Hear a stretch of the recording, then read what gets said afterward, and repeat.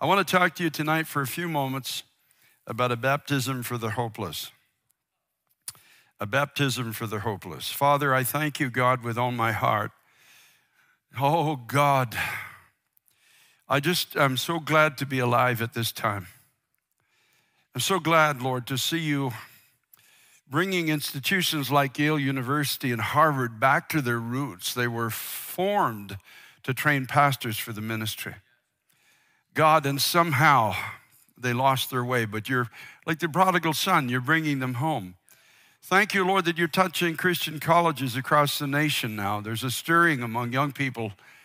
Oh, Jesus Christ, what a great day to be alive. Thank you for your presence here in this meeting this evening so powerfully, God, just confirming, Lord, that you are here and you're on the move and you've heard our cry and you've heard, oh God, the petitions we've made for our families, our homes, the addicted, our children, the impoverished, the imprisoned, oh God, those that are tormented in their minds, those that are on the verge of taking their lives. God Almighty, you've heard our cry. And Lord, you've come down as you have done so many times throughout history in mercy to set us free. In mercy, Lord, to call a people unto yourself one more time. It's not that we deserve it. We never have deserved your mercy. It's just because you are merciful, God, that you choose to come down and you choose, Lord, one more time to reveal yourself and open the floodgates of heaven and allow whosoever will to come in. Give us the grace, oh God, to live our lives for you and for the sake of others that they may come to know you as Lord and Savior. God, have mercy on Yale University. Have mercy on the students that will be listening. Those who don't have the courage to come into the quad will listen through their windows. Have mercy on them, oh God. Call them out of darkness and into life. And the things that you're doing at Ashbury and Lee College and Valley Forge and other places now, God, do it there too as well, Lord. Let there be a cry that no power of hell can stop, oh God.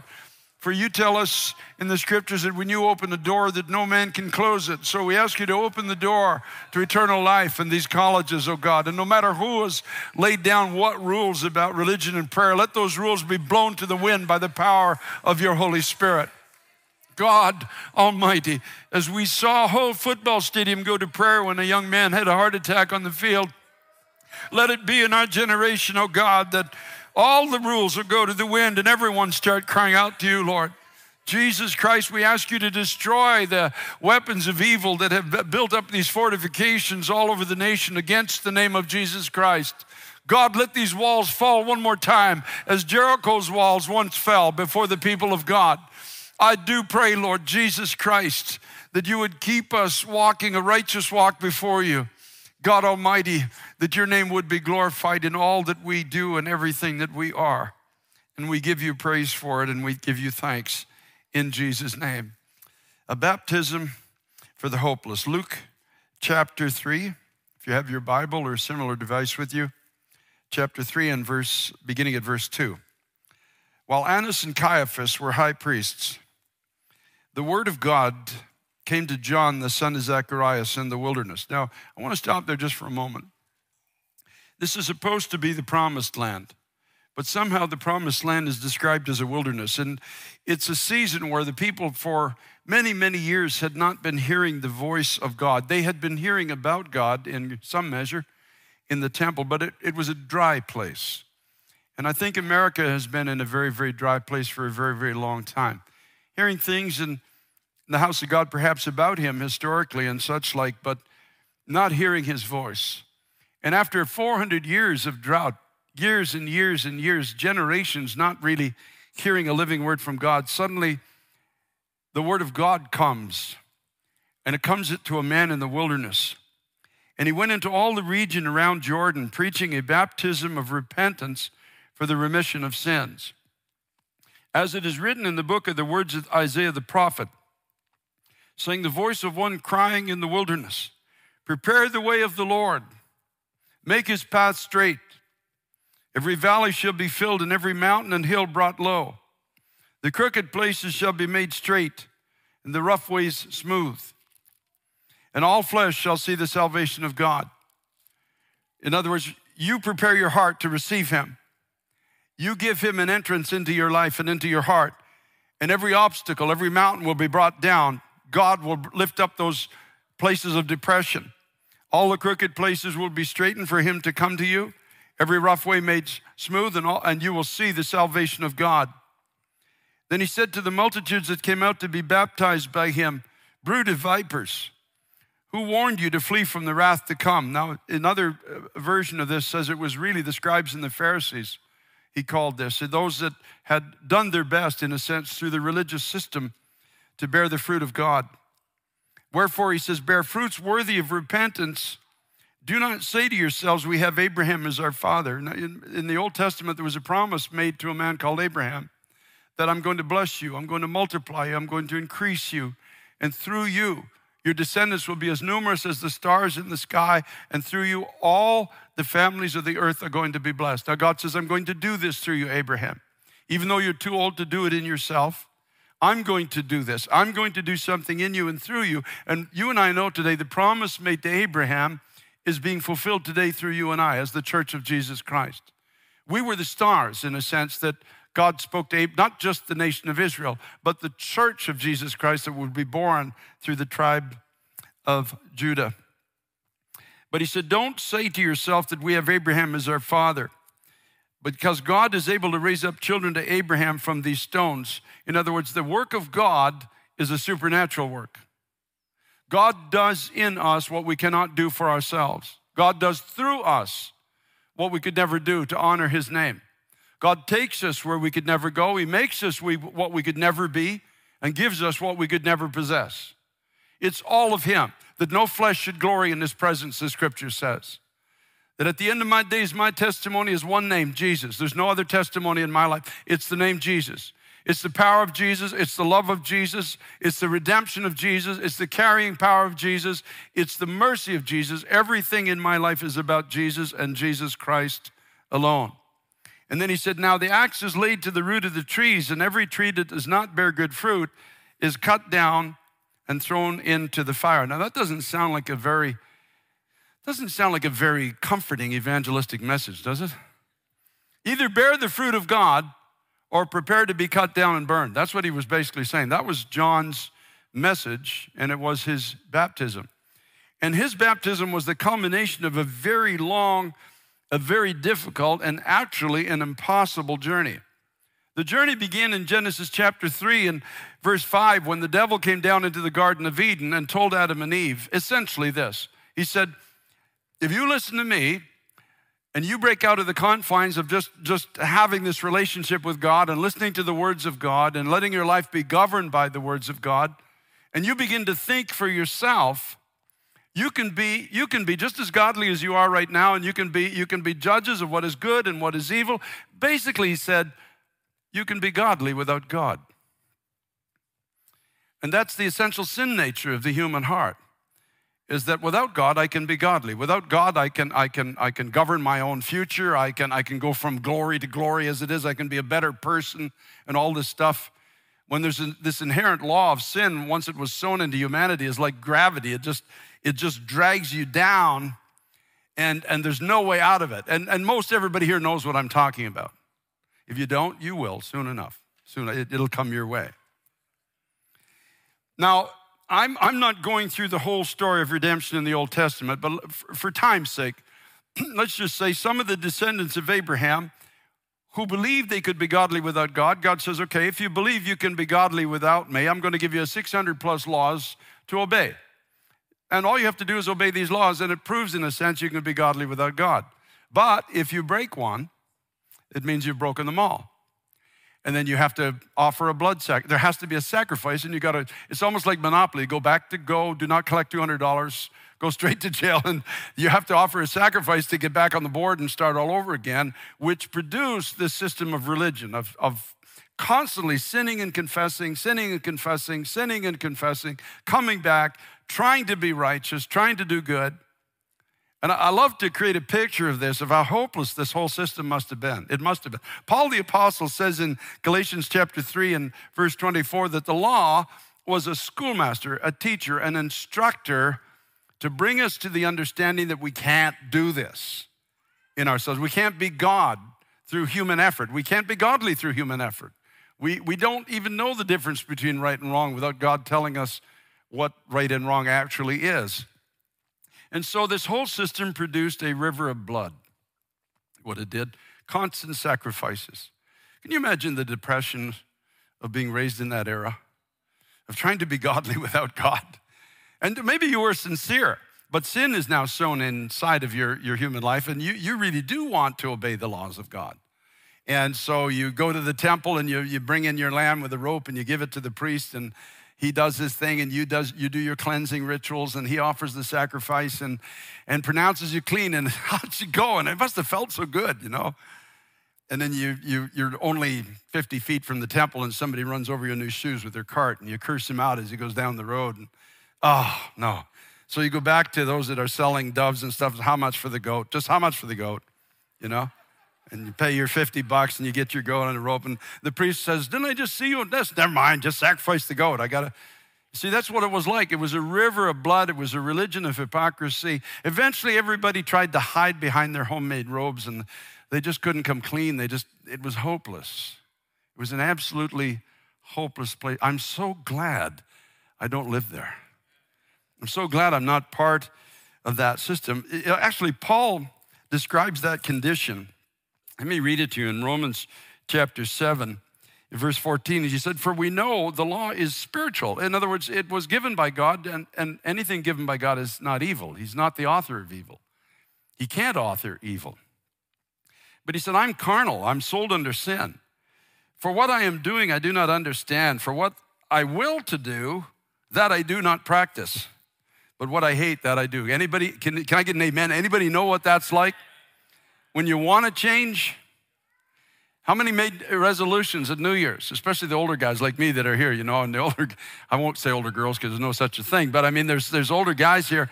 And the New Year's Eve, you went and you said, I'm going to be a better husband, I'm going to be a better employee, I'm going to be a better friend, I'm going to tell the truth, and I'm going to, et cetera, et cetera, et cetera. And it lasted about 10 minutes. You know, we sing Old Lang Syne and it's all over, and then you're back to who you were. You know what to do, but don't know how to do it. And Paul says even beyond that, what I hate, I do. Most sinners hate themselves. They hate what they do. Don't want to do it. And no, I shouldn't be, but I can't stop. And Paul says, if then I do what I will not to do, I agree with the law that it is good. But now it's no longer I who do it, but sin that dwells in me. For I know that in me, that is in my flesh, nothing good dwells. For the will is present with me, but how to perform that which is good, I do not find.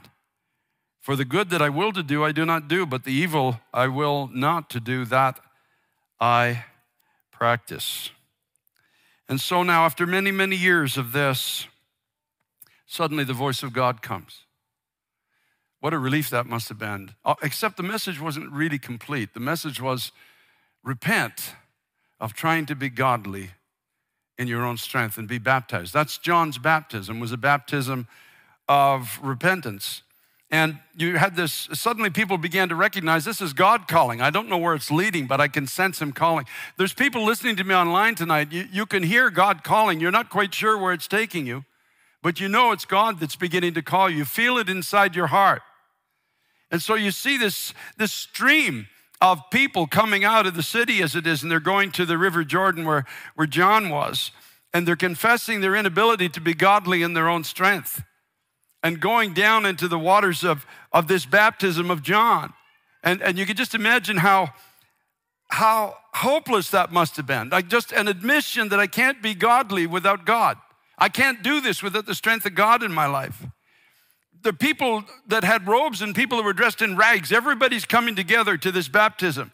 And they're lined up and they're going into the waters of baptism. But the problem with John's baptism is you go down in the water hopeless and you come out of the water hopeless. The only difference is you've admitted your hopelessness. There's no solution in John's baptism. You understand? Remember, there was a man in the New Testament, Apollos, who was mighty in the scriptures, but he was only preaching the baptism of John. I understand this because I did this for years. Go into churches and preach the baptism of John, thinking that's revival. Bringing people to an awareness of their sin, calling them to an altar and where they admit their failure. I remember coming home and saying to my wife, Teresa, I said one day, the Jesus that I preach is deficient. The Christ that I preach offers no victory to people. I'm revisiting the same churches, and the same people are crying the same tears over the same sins year after year after year. At some point, this hopeless thing's got to come to an end. You can picture yourself just finally admitting, Pharisees coming, Sadducees coming, saying, I can't be holy in my own strength. I can't be godly in my own strength. I can't discern between right and wrong in my own strength. And they go down in this water of baptism, this hopeless place, and they come out and they've admitted their failure, but where do you go from there? If that's all you know is the baptism of John. A lot of people think that revival is just repentance. Well, it's not just repentance. Repentance is just the beginning of revival. Because what revival happened when suddenly one day somebody shows up at the same water at the same time who doesn't need to be baptized. And John looked at Jesus and said, I need to be baptized of you. What are you doing coming into this pool, this water of baptism? And Jesus said, let it be done this way, because this is what has to happen for righteousness to be fulfilled. And the sinless, spotless Lamb of God went down into this dirty water of everyone's failure. The water of what was in there: hypocrisy, depression, suicide, alcohol, addiction, selfishness, anger. It was all in that pool. And the Son of God immersed himself in our failure. And when he came up out of the water, it was essentially, he led us from the place of hopelessness to a cross where he triumphed over all the powers of darkness, destroyed the power of sin, death, hell, and the grave. You see, repentance is not revival. Revival is when you see Jesus after your repentance. Revival is when you and I begin to walk with him. And as the scripture says, as we behold him, as we behold the Lamb of God, as we behold his mercy, as we behold his cross, as we behold his victory, as we behold every promise he's ever made to us, we are changed by the Spirit of God from image to image and glory to glory. That is what revival is. Glory to God. I'm just so sick of all of this stuff in the religious circles that thinks the more we snot and snivel at the altar, the more revived we are. No. That's just the beginning of where God wants to take us. Behold the Lamb of God. I loved it when in John's gospel, when the people went down into the waters of baptism, that's when they saw the Lamb of God. You don't see the Lamb while you're still trying to be holy. You don't see the Lamb while you still think you can do it in your own strength. You don't see the Lamb when you're still trying to hide your spiritual bankruptcy with nice clothes and sweet talk. You see the Lamb when you go down and say, I'm done, I'm dirty, I'm finished, I can't do this. And you come up out of the water, and suddenly that voice that came to you in the wilderness says, there's the Lamb of God. Follow him. Follow him. Praise be to God. That's what revival is. When we begin to follow the Lamb becomes our source of life. The Lamb becomes our righteousness. The Lamb becomes our future. The Lamb becomes our hope. The Lamb becomes our victory. Everything is about Jesus Christ. And then John said, I'm not even worthy to untie his shoes, but I baptize you with water, but he will baptize you with the Holy Ghost and with fire. I looked up the word fire today in my Greek concordance, and there's only two words for that word. One is fire and the other one is lightning. I love that. I think I like lightning better. He will baptize you with lightning. Hallelujah. Glory to God. That's a power. You can create fire on the earth, but you can't create lightning, folks. Lightning comes from heaven, and you better get out of the way because it's going to burn you. Nobody is going to stand when lightning comes down. He'll just change that word out. He'll baptize you with, with the Holy Spirit and with lightning. Hallelujah. I like that. I really like that a lot. Praise God. If the translators were still alive, I'd say, you got the wrong word. It should be lightning. He'll give you something that only comes from heaven. It does not come from human effort. It's not by power, it's not by might, it's not by learning, it's not by all these things, as good as they are. It's by the presence of God. It's the victory of God. It's this eternal life of God. If anyone be in Christ, he is a new creation. The old things are, and all things are become new. That's the truth of the gospel. A new life. The life I now live, I live by faith in the Son of God who loved me and gave himself for me. It's a supernatural life in Christ. It's an amazing life. And so if you need to repent, it's a good thing. Do that, but don't stop there. That's not revival. That's not revival. That's just the open door. Because when you come out of the water, as a matter of fact, I just love the picture of Jesus going into that dirty water. The sinless, spotless Lamb of God goes into my dirty water. You just think of all that was in that water. The failure, the rank hypocrisy, the hopelessness, the addiction, the destroyed lives and families are all in that water. The DNA is in that water. You can't, it's stuck to the people, and when they went in the water, it became part of the water. And then you have the sinless Lamb of God who immerses himself in our dirty bathwater and takes it all upon himself and then goes to the cross and destroys the infusion of the devil that he put in the hearts of people, that you can be godly without a relationship with God. He destroys it. And we become a people that are proud to be called the children of God. We're not ashamed of the gospel of Jesus Christ. We're not ashamed of the fact that we came to him not through strength, but through weakness. Not through success, but through failure. Not through having it all right, but having almost nothing right. We're not ashamed to say, my whole life was hypocrisy. Even my victories were short of what God's purpose was for my life. And our song becomes about him. And he becomes everything to us.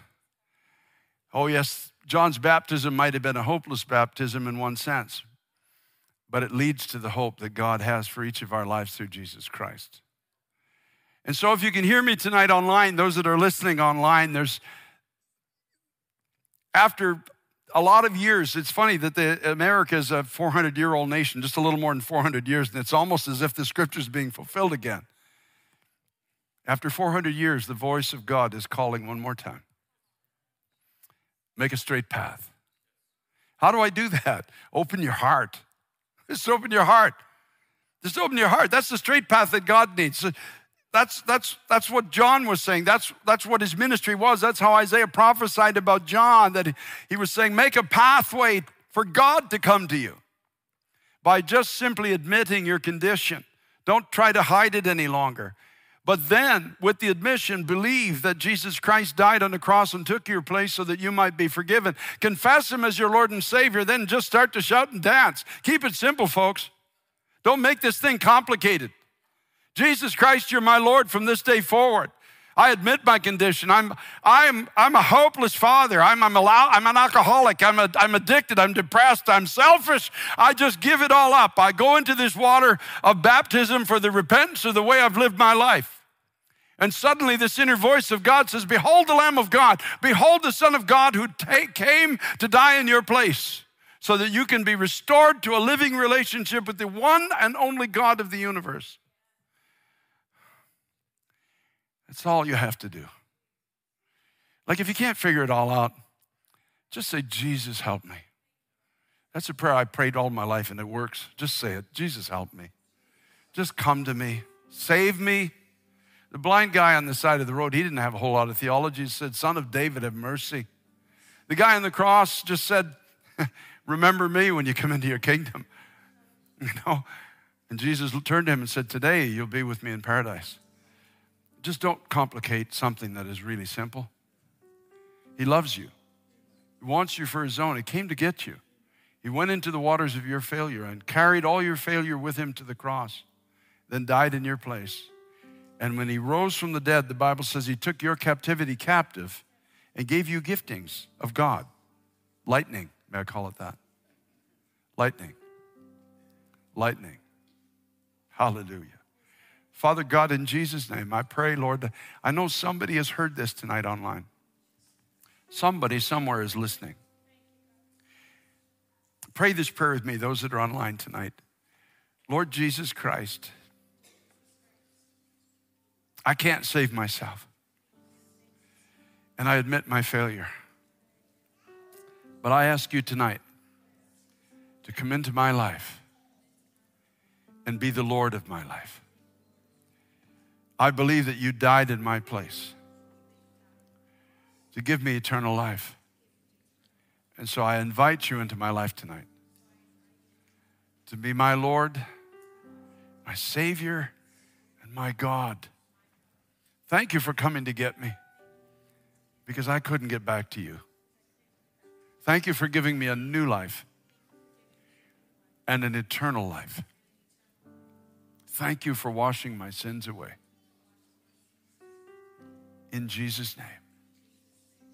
So, Father, I pray tonight, God, you would seal this work in every heart. Don't let anybody online tonight walk away saying, well, that was good for somebody else, but not for me. Whoever prayed this prayer tonight, seal that work, oh God. Oh, Jesus Christ, I ask for a shout of glory in hearts everywhere. Homes, park benches, cars, wherever people are listening tonight or in the future. God, let there be a shout of glory come into every heart. Just like you came into mine in 1978. I didn't know much of the Bible, but I knew something had happened to me when I just said, Jesus, come into my life. I give you my life. God, thank you. God, in this last day, we ask you for millions and millions and millions of people to come into the kingdom of God. Lord, destroy every wall that keeps people away from you and let your love be revealed in a new way. We thank you for it in your precious name.